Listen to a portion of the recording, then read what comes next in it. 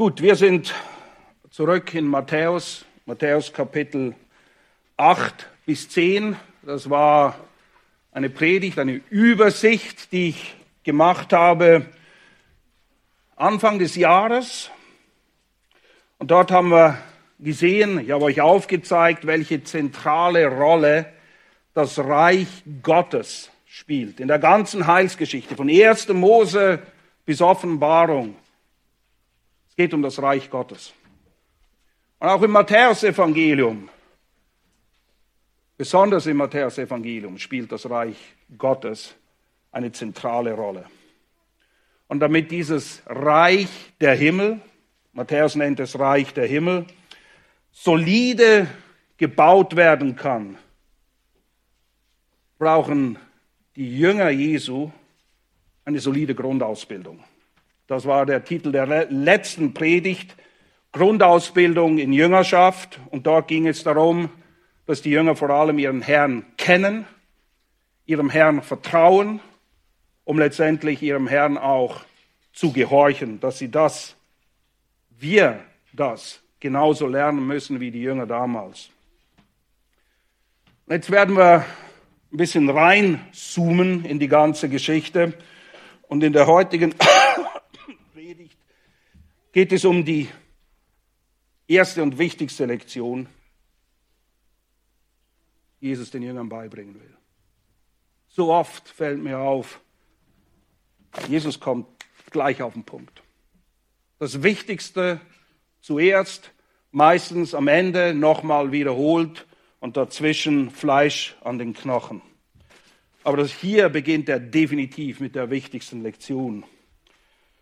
Und die Jünger damals, und das gilt auch uns, sie müssen ihren Herrn, den König dieses Reiches der Himmel,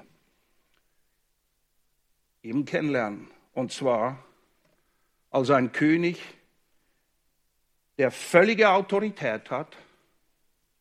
Das ist irgendwie noch naheliegend. Autorität und König, naja, das verstehen wir. Aber was sie hier vor allem lernen müssen, ist, dass diesen König voller Barmherzigkeit ist. Einzigartig, unvergleichlich, voller Barmherzigkeit. Das macht jeden König zu einem guten König. Und Jesus ist der beste König. Und es ist diese Mischung, die Jesu Herrlichkeit ausmacht. In ähnlicher Art und Weise sehen wir das in Johannes 1, 14 bis 17 formuliert, wo es Folgendes heißt: Und das Wort wurde Fleisch und wohnte unter uns. Und wir haben seine Herrlichkeit angeschaut. Eine Herrlichkeit als eines Eingeborenen vom Vater. Und was ist die Essenz dieser Herrlichkeit? Voller Gnade und Wahrheit. Beides zusammen. Seine Macht und seine Barmherzigkeit. Johannes zeugt von ihm und rief und sprach: Dieser war es, von dem ich sagte, der nach mir kommt, der hat den Vorrang vor mir, denn er war vor mir. Denn aus seiner Fülle haben wir alle empfangen, und zwar Gnade um Gnade. Das ist so herrlich. Gnade um Gnade, und dann kommt Gnade, und dann kommt wieder Gnade, und dann kommt mehr Gnade. Keine billige Gnade, aber Gnade. Johannes schreibt weiter, denn das Gesetz wurde durch Mose gegeben. Die Gnade und die Wahrheit aber ist durch Jesus Christus geworden. Ja, im Gesetz Mose, da war kein Platz für diesen Aussätzigen, von dem wir in Matthäus 8, 1 bis 4 lesen. Das war so ziemlich die unterste Stufe, die du erreichen konntest in der Gesellschaft, ein Aussätziger zu sein. Aber in seiner Gnade, in seiner Barmherzigkeit, ohne der Wahrheit oder seiner Gerechtigkeit Abbruch dabei zu tun, reinigt dieser König diesen Aussätzigen Er berührt ihn sogar. Niemand hätte einen Aussätzigen angefasst. Niemand. Und der Titel der heutigen Predigt, den habe ich wie folgt überschrieben. Einblicke in das Herz Gottes.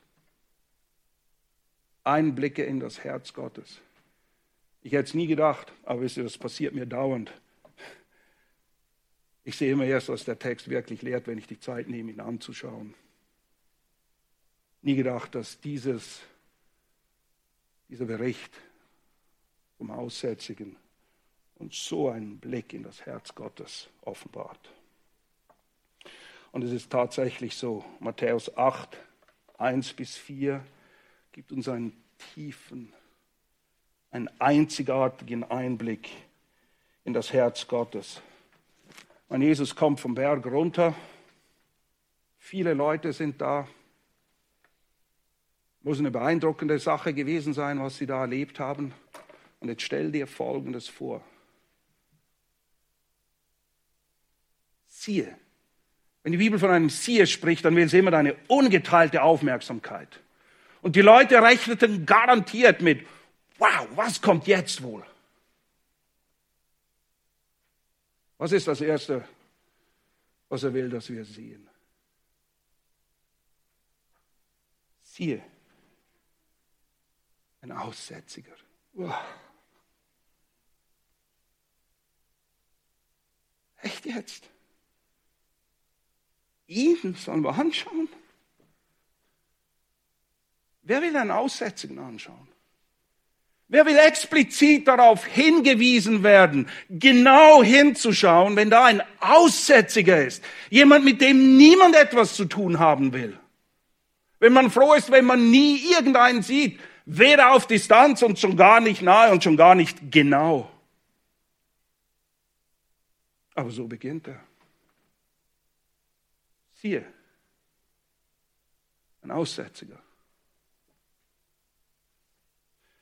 Ich will euch heute Morgen aufzeigen, was es hier tatsächlich zu sehen gibt.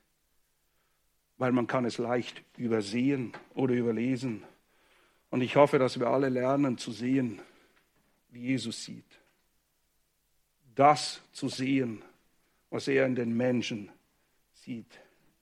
Denn genau aus diesem Grund steht dieses Wunder hier. Jesus hat unzählige Wunder getan. Das ist das, was er macht. Das beschreibt seinen Dienst. Er reiste herum, er heilte und predigte. Er heilte überall, er heilte viele, unzählige. Wieso steht das hier? Und wieso steht das zuerst? Damit wir genau hinsehen und etwas lernen. Damit wir Gott erkennen. So wie er wirklich ist.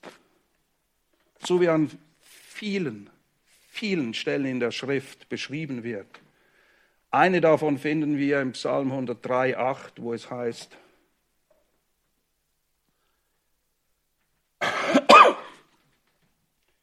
barmherzig und gnädig ist der Herr, langsam zum Zorn und groß an Güte.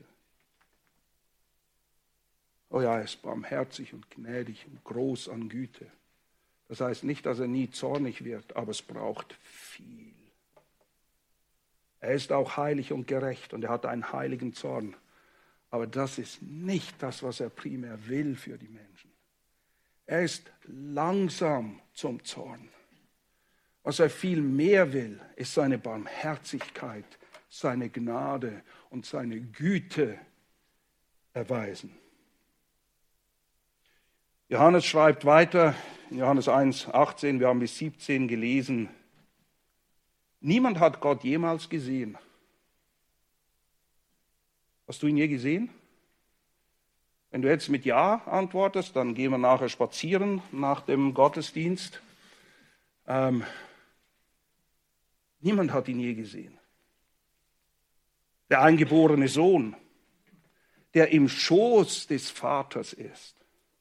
Ein Ausdruck innigster Beziehung und Verbundenheit.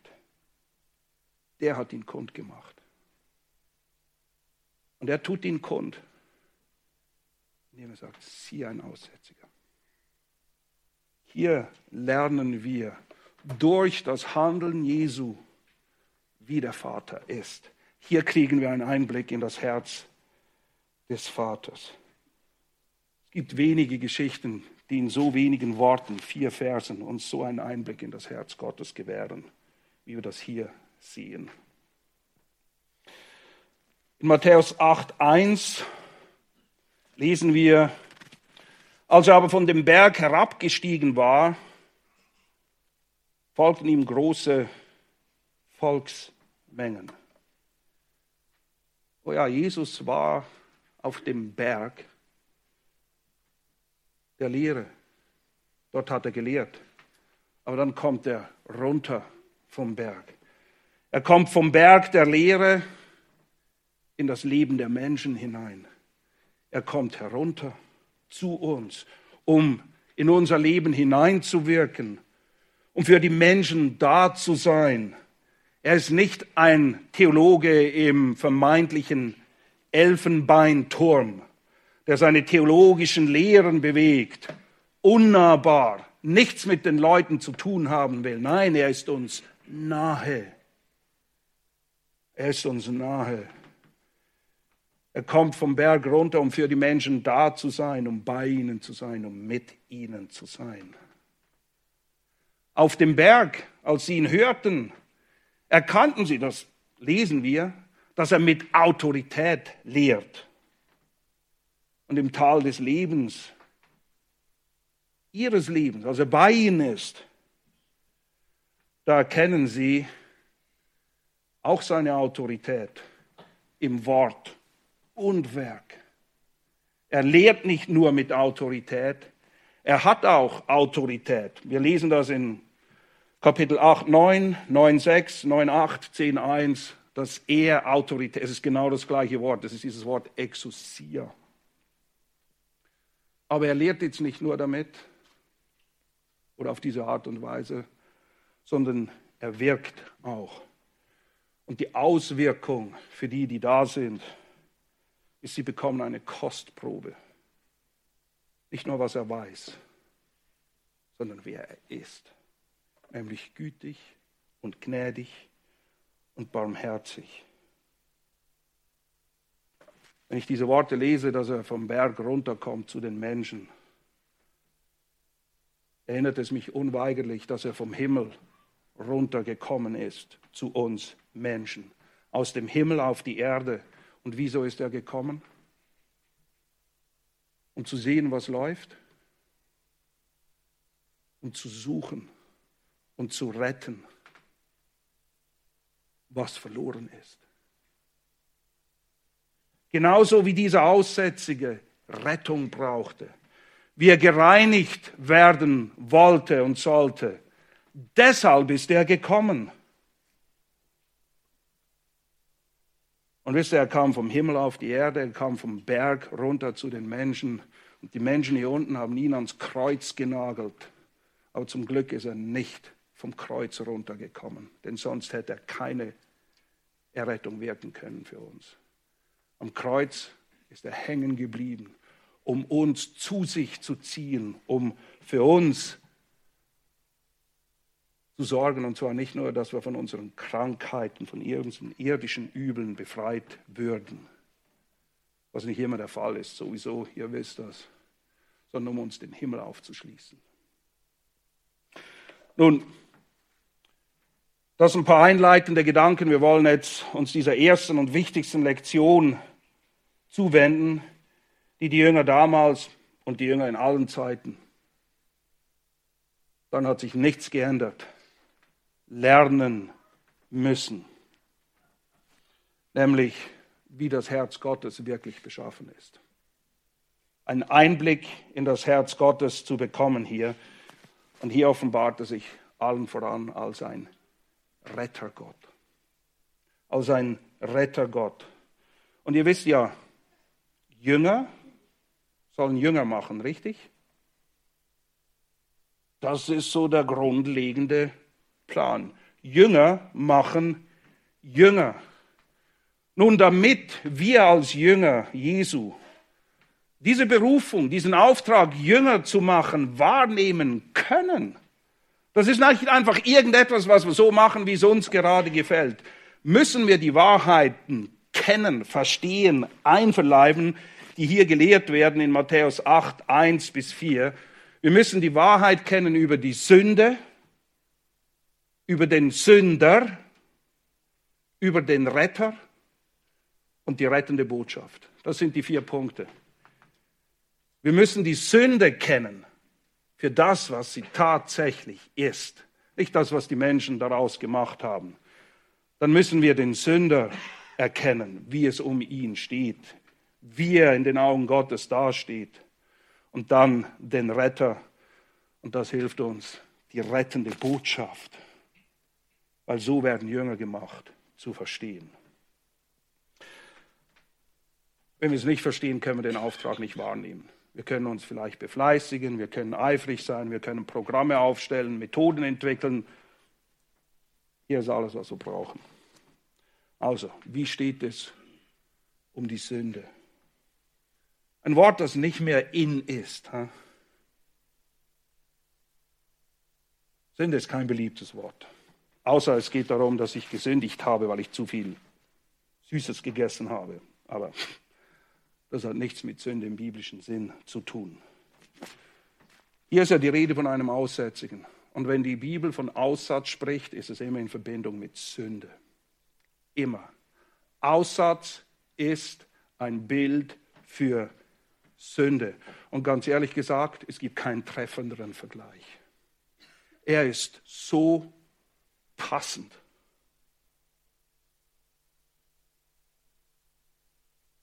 Das Erste, was wir verstehen müssen, sind die physischen Komponenten oder Auswirkungen von Sünde. Illustriert anhand von Aussatz. Wer Aussatz hat, dessen ganzer Leib wird sukzessive von dieser Krankheit, von dieser Seuche befallen. Und sie führt unweigerlich zum Tod. Es gibt kein Gegenmittel. Zumindest in den Tagen Jesu. Ich weiß nicht, wie es heute ist. Wir haben ja ein paar Ärzte. Ihr könnt nachher Dave und Marcel fragen. Aber damals, es gab kein Gegenmittel. Wer aussätzig war, es sei denn wie Miriam, wo Mose für sie eintritt und sie wird wieder rein. Aber wenn Gott nicht übernatürlich wirkt, war Aussatz ein garantiertes Todesurteil. Es ist genauso, wie wir das in Römer 1, 3 oder 1 bis 3, die ganzen ersten 3 Kapitel lesen, wo Paulus sich eigentlich vornimmt, den Römern einen Brief zu schreiben über das Evangelium. Und ihr kennt ja den Standardsatz Evangelium. Gott liebt dich und hat einen wunderbaren Plan für dein Leben. Naja, ganz so packt Paulus das nicht an. Niemand packt das so an in der Bibel. Und wir wollen von unseren biblischen Vorbildern reden. Römer 1 bis 3 hält viel mehr fest. Alle sind Sünder. Die Heiden, Sünder. Die Gauner, logisch sind das Sünder. Die Juden, Sünder. Die ethisch Hochstehenden, Sünder. Paulus beginnt, wir stehen alle unter dem Zorn Gottes in Römer 1,18 und sagt nicht, Gott hat einen wunderbaren Plan für dein Leben. Zuerst müssen wir sehen, wo das Problem überhaupt liegt, denn sonst werden wir uns nie adäquat darum kümmern. Und Römer schließt dann ab, zusammenfassend in Kapitel 3 in den Versen 10 bis 18. Ich lese nur die ersten Verse. Das ist die Bilanz. Da ist kein Gerechter. Falls jemand nicht verstanden hat, auch nicht einer. Das schreibt Paulus, nicht ich, okay? Keiner, nicht einer. Da ist keiner, der verständig ist. Da ist keiner, der Gott sucht. Wusstest du das? Niemand sucht Gott von sich aus. alle sind abgewichen. Sie sind allesamt untauglich, für nichts zu gebrauchen, durch und durch untauglich. Da ist keiner, der Gutes tut, auch nicht einer. So sieht's aus. So sieht Gott den Menschen. Alle Menschen. Keiner hat einen Vorsprung. Kein einziger. Siehe. Hier sagt er, siehe, ein Aussätziger. Paulus sagt, siehe, ihr seid alle untauglich. In der Theologie nennt man das die absolute Verderbtheit des Menschen. Durch und nicht nur ein bisschen in Mitleidenschaft gezogen. Untauglich. Tod, schreibt Paulus an anderer Stelle, in Sünden und Übertretung. Hast du schon mal am Toten gesagt, er soll irgendetwas machen? Ich hoffe es nicht. Weil wir wissen alle, dass es völlig absurd ist, einem Toten irgendetwas zu befehlen, irgendetwas von ihm zu erwarten. Warum? Na, er ist tot. Das ist das Bild. Wir sind im übertragenen Sinne unter der Sünde wie ein Aussätziger dem Tode geweiht. Der Prozess läuft noch, aber er kommt, ganz gewiss. Und diese Lehre der absoluten Verderbtheit, die ist nicht populär. In vielen evangelikalen Kreisen bemüht man sich, sie gerade abzuschaffen, weil sie passt nicht zu einem lieben Gott. Aber Gott ist auch heilig und gerecht. Und er ist alle Eigenschaften immer völlig zu jeder Zeit. Auch wenn diese Lehre nicht beliebt oder populär ist, so ist sie doch 100% biblisch, 100% nötig, wenn jemand errettet werden will. Und 100% ist das der Anfang der guten Botschaft, nämlich die schlechte Botschaft. Die gute Botschaft ist nur gut, weil es eine schlechte Botschaft gibt. Und wenn ihr die schlechte Botschaft weglasst, gibt es keine, sie ist nicht nötig. Versteht ihr, wenn der Mensch nicht versteht, dass er untauglich ist, verloren, Gott nicht mal sucht, dann gibt es keine Hoffnung für ihn, errettet zu werden. In Römer 6,23 beschreibt Paulus diese Auswirkungen, diese unvermeidlichen Auswirkungen von Aussatz und vergleicht sie mit Sünde. Genauso wie Aussatz zum Tod führt, schreibt er in Römer 6,23, denn der Lohn der Sünde ist der Tod. Das ist der einzige Lohn, den die Sünde bringt. Tod. Die Gnadengabe Gottes aber, ewiges Leben in Christus Jesus, unserem Herrn. Nun, Aussatz führt zum sicheren Tod. Und Aussatz macht auch absolut unempfindsam, unsensibel für das, was gut und rein und wahr ist. Es ist nicht so, wie viele denken. Oft denkt man, wenn man an Aussatz denkt, dass Leute bei lebendigem Leibe irgendwie verfaulen, oder? Das ist nicht Aussatz. Das ist nicht das, worum es geht. Beziehungsweise das ist nicht die Krankheit. Das ist das Resultat. Was tatsächlich passiert ist, Aussatz bewirkt, dass du keinen Schmerz mehr empfindest. Du spürst nichts mehr. Nichts mehr.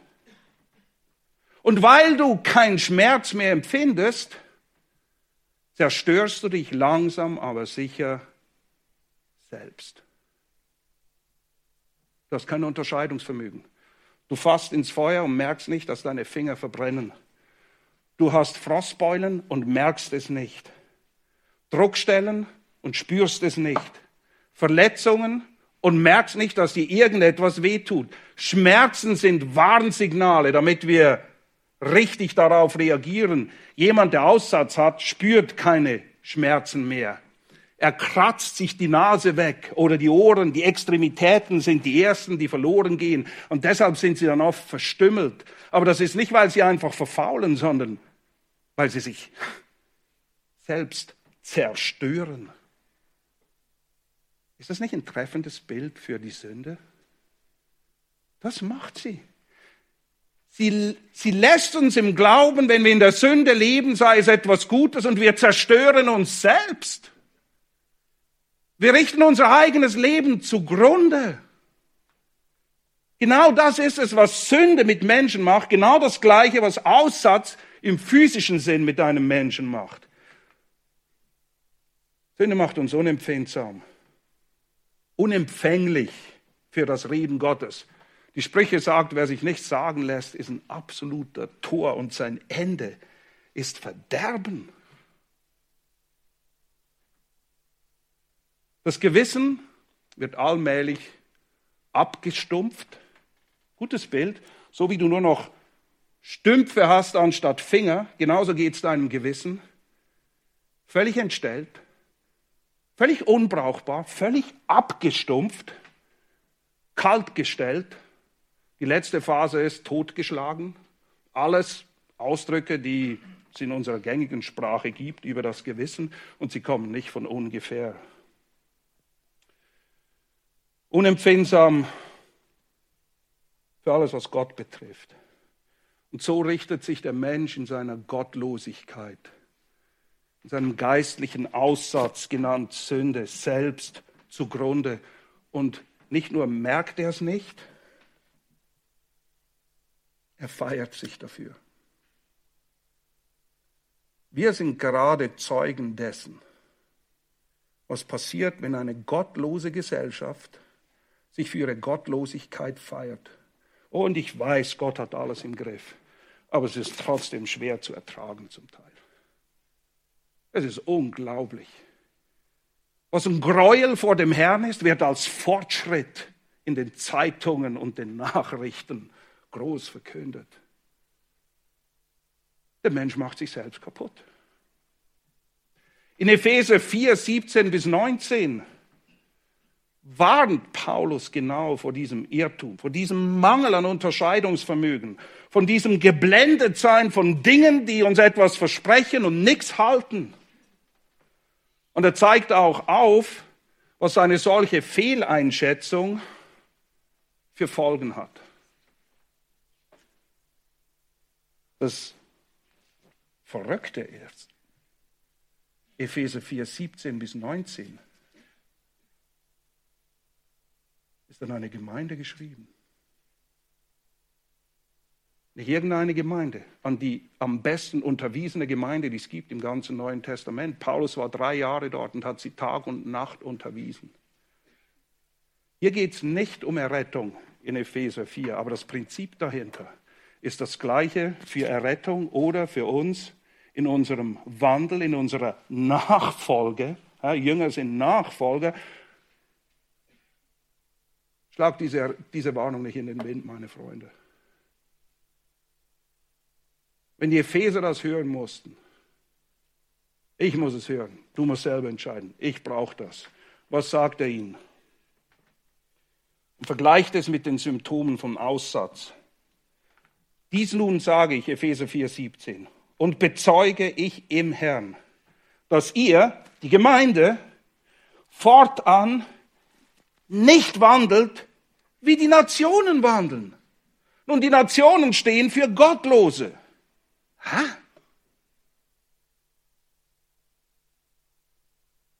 Ernst jetzt, Paulus? Ja, ernst. Was zeichnet so einen Wandel aus? Das ist eine sehr treffende Beschreibung von Aussatz, von Sünde. In Eitelkeit ihres Sinnes. Oh, sie denken so hoch von sich und es ist absoluter Schrott, den sie produzieren. Verfinstert am Verstand. Verfinstert, kein Licht. Wenn du nichts siehst, siehst du nicht, wo es hingeht.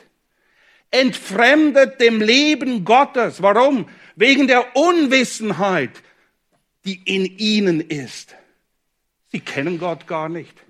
Den Gott, den sie sich zurechtgezimmert haben, hat nichts mit dem Gott zu tun, der in der Bibel steht. Entfremdet. Wegen der Verhärtung ihres Herzens. Sie merkt, diese Dinge sind progressiv. Falsch denken, es wird dunkel im Verstand, es wirkt sich auf unser Leben, unsere Herzen werden hart und dann, da sie alle Empfindung verloren haben, es kratzt dich nicht mal mehr zu sündigen. Genauso wie du dir die Nase abkratzt und es kratzt dich nicht, weil du merkst es nicht. Das ist erschreckend. Alle Empfindung verloren. Sich selbst der Ausschweifung hingegeben haben, um alle Unreinheit mit Gier auszuüben, dann wollen sie nur noch das. Und wenn wir nicht aufpassen, dann werden wir genauso desensibilisiert und verlieren genauso jedes Empfinden für das, was gut und rein und wahr und wohllautend oder irgendeine Tugend ist. Und merken es nicht. Ein Arzt beschreibt Aussatz wie folgt. Es ist eine schmerzlose Hölle. Es ist die Hölle, nur man merkt es nicht. Und das ist nur hier auf der Erde so. Kennst du den Spruch, den viele aus den Nationen oft sagen? Ich gehe lieber in die Hölle, da ist wenigstens warm und da läuft etwas. Hast du das auch schon gehört? Wisst ihr, was dort läuft? Deine Tränen, und zwar ewig. Aus Leid, aus Schmerz, aus Reue, aber du kannst nicht mehr umkehren. Die echte Hölle ist keine schmerzlose Hölle wie jetzt. Was für ein tödlicher Irrtum. Aber wisst ihr, nebst den physischen Schmerzen, die wir nicht empfinden, die aber trotzdem da sind und deinen Körper zugrunde richten, wenn du Aussatz hast, nebst den physischen Schmerzen, die ein Aussätziger hat, aber nicht spürt, gibt es noch einen viel elenderen Schmerz. Und er ist untrennbar mit dieser Krankheit verbunden. Es ist ein seelischer oder ein sozialer Schmerz. Denn 3. Mose 13, 45 bis 46 beschreibt, was die sozialen Auswirkungen sind. In der Gemeinschaft, in der wir leben, wenn jemand aussätzig ist. Es heißt dort, 3. Mose 13, 45 bis 46. Und der Aussätzige, an dem das Übel ist, seine Kleider sollen zerrissen und sein Haupt soll entblößt sein. Und er soll seinen Lippenbart verhüllen und ausrufen, unrein, unrein, damit es jeder mitbekommt. Möchtest du durch die Gegend laufen und rufen, unrein, unrein? Das ist schlimm genug, dass es dir dreckig geht. Aber du musst noch jeden lautstark darüber informieren. Das ist aber nicht alles. Alle Tage, da das Übel an ihm ist und es wird nicht weggehen, es sei denn, der Herr greift ein, soll er unrein sein. Er ist unrein. Allein soll er wohnen. Außerhalb des Lagers soll seine Wohnung sein.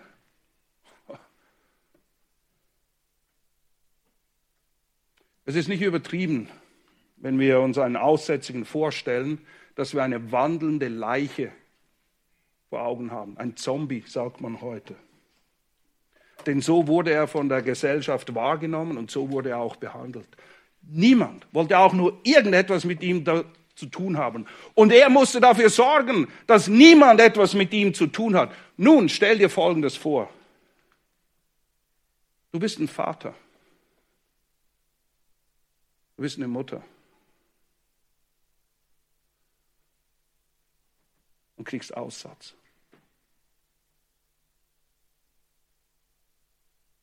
In dem Moment, wo dieses Übel an dir festgestellt wird, wirst du deine Frau, deine Kinder nie wieder sehen, nie wieder in den Arm nehmen, nie wieder ein Wort mit ihnen wechseln. Du wohnst allein.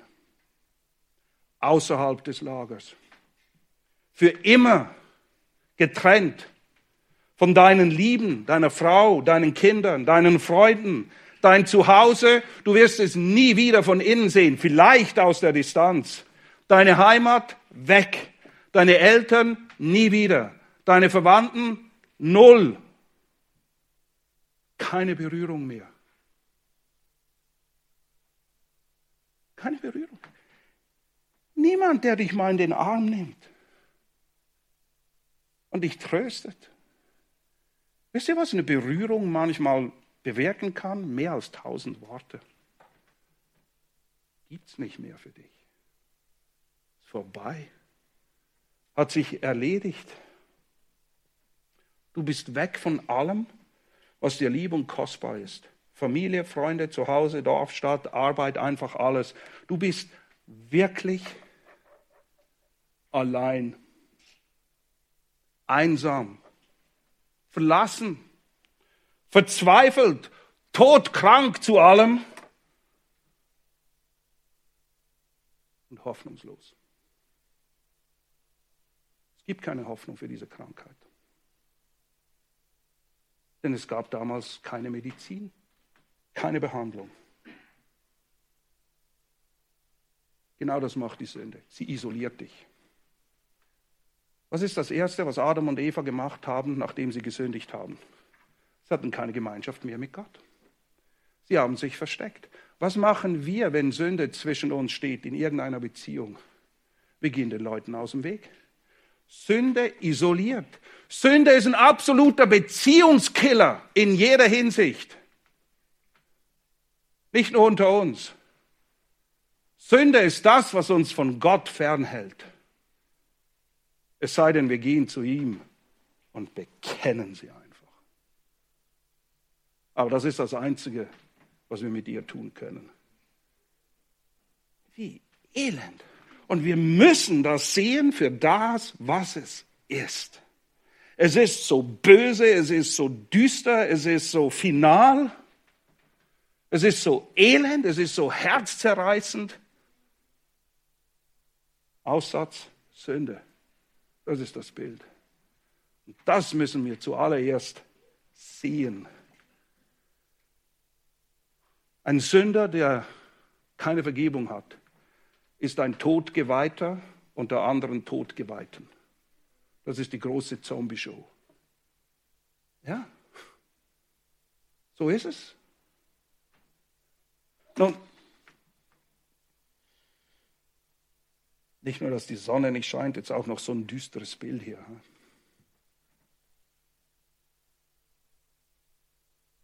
Aber so sieht es aus. Ich kann nicht Sonne an den Sündenhimmel malen.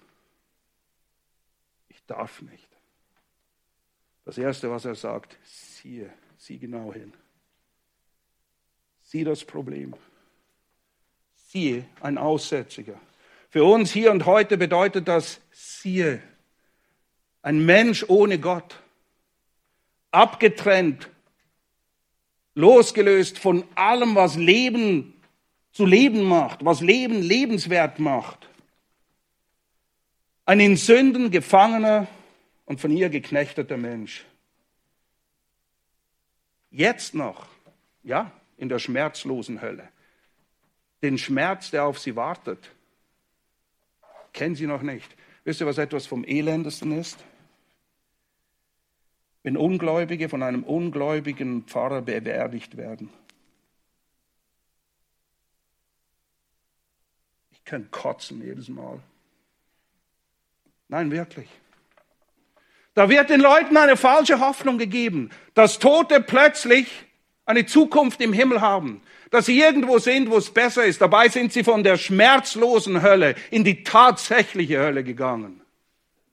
So sieht's aus. Und wehe uns, auch wenn wir es gut meinen und den Leuten Trost spenden wollen, ihnen diese Lüge auftischen.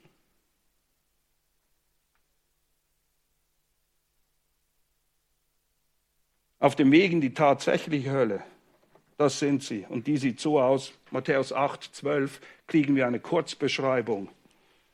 Das ist da, wo die Kinder des Reiches eigentlich nicht hätten hin sollen, aber hinkommen, weil sie nicht verstanden haben, was es mit dieser Sache auf sich hat. Die tatsächliche Hölle wird beschrieben als ein Ort äußerste Finsternis. Dort wird das Weinen und das Zähneknirschen sein.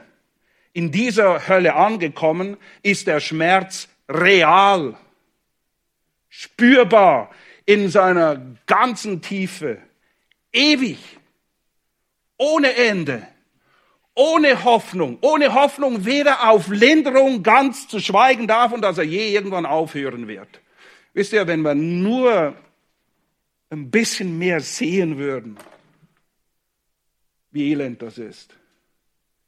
Ich glaube, es zieht unsere Herzen zu Gott und hin zu unseren Nächsten, die auf dem Weg dorthin sind. Und deshalb müssen wir das sehen. Deshalb beginnt Jesus mit dieser allerwichtigsten Lektion und sagt, täusch dich ja nicht. Lass dir nicht irgendetwas schönreden hier. Was machen wir jetzt mit dieser Wahrheit?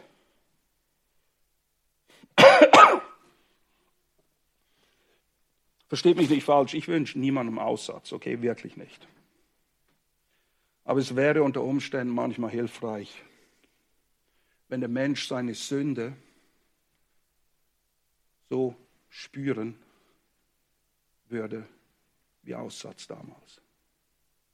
Man merkt es nicht, aber man sieht es. Die anderen sehen es und du wirst ausgestoßen und du rennst rum und sprichst unrein, unrein und hast keine Verbindung mehr zu irgendetwas, was dir lieb ist. Ich wünsche es niemandem, aber wir müssen aufpassen, dass wir selber in der Nachfolge oder Leute, die noch gar nicht errettet sind, sie glauben lassen, dass ihr Kratzen im Gesicht, nur weil sie es nicht spüren, folgenlos wäre. Sie sind dem Tod geweiht. Und ich weiß ja nicht, wie es euch geht. Ich gehe nur zum Arzt, wenn ich wirklich muss, wenn es nicht mehr anders geht. Und wenn ich weiß, okay, ich brauche ihn. Ich habe nichts gegen Ärzte, aber ich gehe lieber nicht hin, okay? Nun, das Problem ist, dass Menschen in einer schmerzlosen Hölle ihren Aussatz, ihre Sünde nicht realisieren. Und wenn ich nicht merke, wenn ich nicht weiß, wenn ich nicht bewusst bin, dass ich an einer so tödlichen Krankheit leide, dann suche ich auch nicht den Arzt. Wieso sollte ich auch? Und zwar den Arzt letztendlich, der meine Herz- und Seelenschmerzen lindern kann. Weil das ist das wahre Übel. Physische Schmerzen sind elend. Aber ein krankes Herz ist viel schlimmer. Und so beginnt Matthäus 8,2. Siehe, wie tödlich die Sünde ist.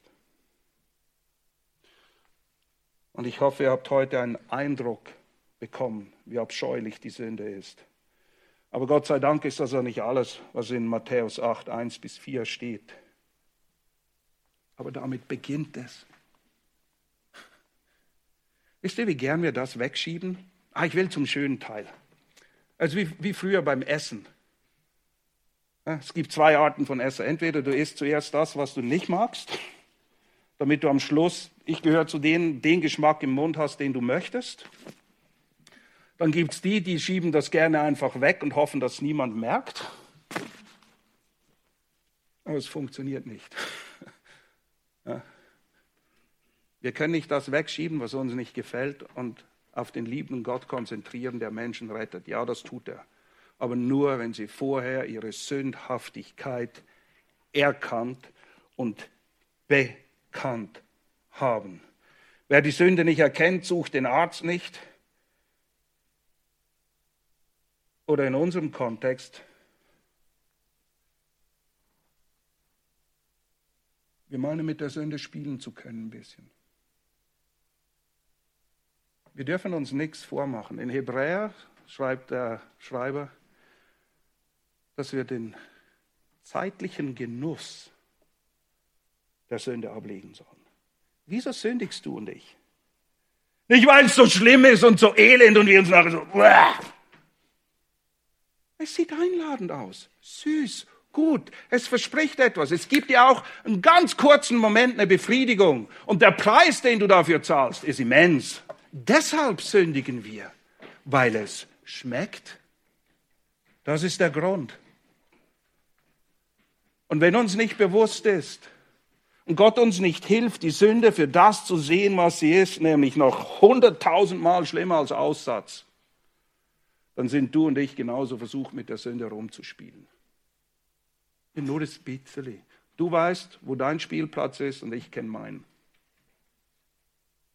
Es hat damit zu tun, dass wir nicht sehen. Oder lieber wegschauen. Aber es ist wie Versteckspielen mit Kindern. Sie denken, wenn sie dich nicht sehen, siehst du sie auch nicht. Naja, funktioniert nicht. Ja, wenn wir wegschauen, ist die Sünde nicht weg. Siehe. Nun, wenn du errettet bist, vergiss nicht, was in Epheser 2, 11 bis 12 steht. Wiederum Epheserbrief. Deshalb erinnert euch. Das ist eine heilsame Erinnerung. Eine, die wir immer wieder brauchen. Erinnert euch daran, dass ihr einst die Nationen im Fleisch, die Vorhaut genannt werden von der sogenannten Beschneidung, die im Fleisch mit Händen geschieht, dass ihr zu jener Zeit ohne Christus wart, entfremdet dem Bürgerrecht Israels, Fremdlinge betreffs der Bündnisse, der Verheißungen, keine Hoffnung ohne Gott in dieser Welt. Die Tatsache, dass wir hier sitzen und uns auf den Himmel freuen, ist nicht wegen uns, es ist wegen ihm. Nur durch Christus in mir. Und ich habe ihn nicht gesucht. Er ist gekommen, um zu suchen und zu retten, was verloren ist. Und wehe uns, wenn wir vergessen, woraus wir errettet wurden und wozu wir errettet wurden. Und wenn du heute hier bist und Gott dir durch sein Wort, durch das, was du heute gehört hast, deine Hoffnungslosigkeit offenbart hat, du siehst sie. Sie geht nicht weg, auch wenn du die Augen zumachst. Wenn das der Fall ist, dann wisse auch, wenn du vielleicht hoffnungslos bist, bei Gott gibt es immer Hoffnung. Bei Gott gibt es Rettung. Die Geschichte, wo wir nur gerade die ersten paar Wörter uns angeschaut haben über den Aussätzigen, endet ja nicht damit, siehe, Punkt. Sondern der Blick wird dann zum Retter gerichtet. Und am Schluss macht er ihn rein. Er kann dich reinmachen. Genauso wie er den Aussätzigen rein. Nur er kann das machen. Nur er hat Hoffnung für diese Krankheit namens Sünde. Und wenn du nicht weißt, wie das geht, es aber gerne wissen möchtest, dann komm nach der Predigt auf jemanden von uns zu. Wir helfen dir gerne weiter. Und wenn nicht, dann musst du warten, bis wir weiterfahren in Matthäus 8, 1 bis 4. Aber warte nicht so lange. Warte nicht so lange. Schiebe es nicht auf die lange Bank. So wie es heißt, heute, wenn ihr seine Stimme hört, verhärtet eure Herzen nicht. Wir wissen nicht, wann er ruft. Aber ich weiß, dass wir antworten sollten, wenn er ruft. Schau in den Spiegel. Den Spiegel des Wortes Gottes, um zu erkennen, ob du nicht auch Reinigung nötig hast. Eine Grundreinigung oder einfach die tägliche Reinigung. Die haben wir alle nötig. Immer wieder. Wir müssen uns alle immer wieder bewusst machen, dass Sünde kein Spielzeug ist. Man spielt nicht mit einer todbringenden Krankheit. Und wer es trotzdem tut, das ist wie wenn Eltern ihrem Kinder ein radioaktives Spielzeug geben und sagen, hab Spaß. Das macht niemand. So absurd ist es, mit der Sünde rumspielen zu wollen. Ich will nicht in der Nähe von Radioaktivität sein und ich will es auch niemandem zum Spielen geben. Ich will Abstand davon halten, weil ich weiß, wie gefährlich es ist. Möge Gott uns eine heilige Furcht geben, gegen ihn zu sündigen. Ja, er ist gnädig, aber seine Gnade ist keine billige Gnade. Und so wollen wir hinschauen und erkennen, wer wir sind, wie es um uns steht. Und in der nächsten Predigt, wie Gott den Sünder sieht und wie der Retter mit Sündern umgeht und was das für uns und unsere Botschaft, die wir in dieser Welt haben, bedeutet. Für heute möchte ich euch entlassen mit den Worten, die sicher sind, gewiss sind, vertrauenswürdig sind, wie wir sie in Johannes 6, 37 lesen. Genauso wie ein Aussätziger sich eigentlich fernhält, weil er will nicht auffallen, er will nicht wieder dieses Leid erfahren. Aber dieser Aussätzige kommt. Und genauso sind wir aufgefordert, mit unserer Sünde zu kommen. Denn uns gilt, was in Johannes 6, 37 steht. Alles, könnt ihr auch sagen, alles, was mir der Vater gibt, wird zu mir kommen. Und wer zu mir kommt, egal wie aussätzig du auch sein magst, egal wie kaputt dein Leben ist, egal was du alles verbockt hast. Er hat Paulus gerettet. Paulus war ein Mörder, ein Verfolger der Gemeinde. Egal, wer zu mir kommt, den werde ich nicht hinausstoßen, sagt Jesus. Aber er sagt, komm. Johannes schreibt weiter, denn ich bin vom Himmel herabgekommen, nicht um meinen Willen zu tun, sondern den Willen dessen, der mich gesandt hat. Jesus war ein perfekter Jünger. Dieser aber ist der Wille dessen, der mich gesandt hat, dass ich von allem, was er mir gegeben hat, nichts verliere, sondern es auferwecke am letzten Tag. Denn dies ist der Wille meines Vaters, dass jeder, der den Sohn sieht, siehe den Sohn, der Aussätzige heilt. Wer das sieht, das ist der Wille meines Vaters, dass jeder, der den Sohn sieht und an ihn glaubt, ewiges Leben habe. Und ich werde ihn auferwecken am letzten Tag. 1. Johannes 1,9. Wenn wir unsere Sünden bekennen, so ist er treu und gerecht, dass er unsere Sünden vergibt und uns reinigt von all unseren Ungerechtigkeiten. Genauso wie der Aussätzige rein wurde, reinigt er uns, wenn wir unsere Sünden bekennen. Lass mich beten.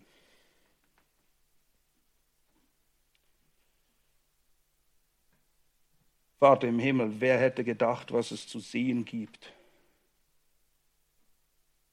bei einem Aussätzigen? Ich war dieser Aussätzige, bevor du mich in deiner Gnade errettet und zu dir gezogen hast. Und das ist nicht wegen mir, sondern wegen dir. Weil du der bist, der du bist. Herr, gewähre uns einen Einblick in dein Herz, damit unsere Herzen zu dir hingezogen werden. Und Herr, wir schließen uns dem Gebet des Psalmisten an, aus Psalm 103, und bitten, dass wir das mehr und mehr erkennen, wo es heißt: Barmherzig und gnädig ist der Herr, langsam zum Zorn, groß an Güte.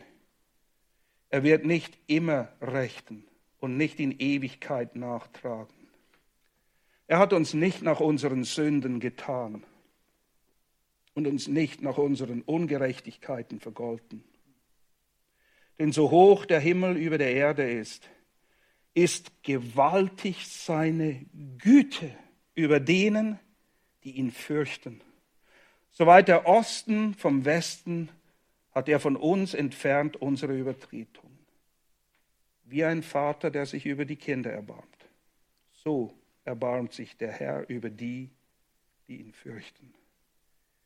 Denn er kennt unser Gebilde. Er ist eingedenk, dass wir Staub sind.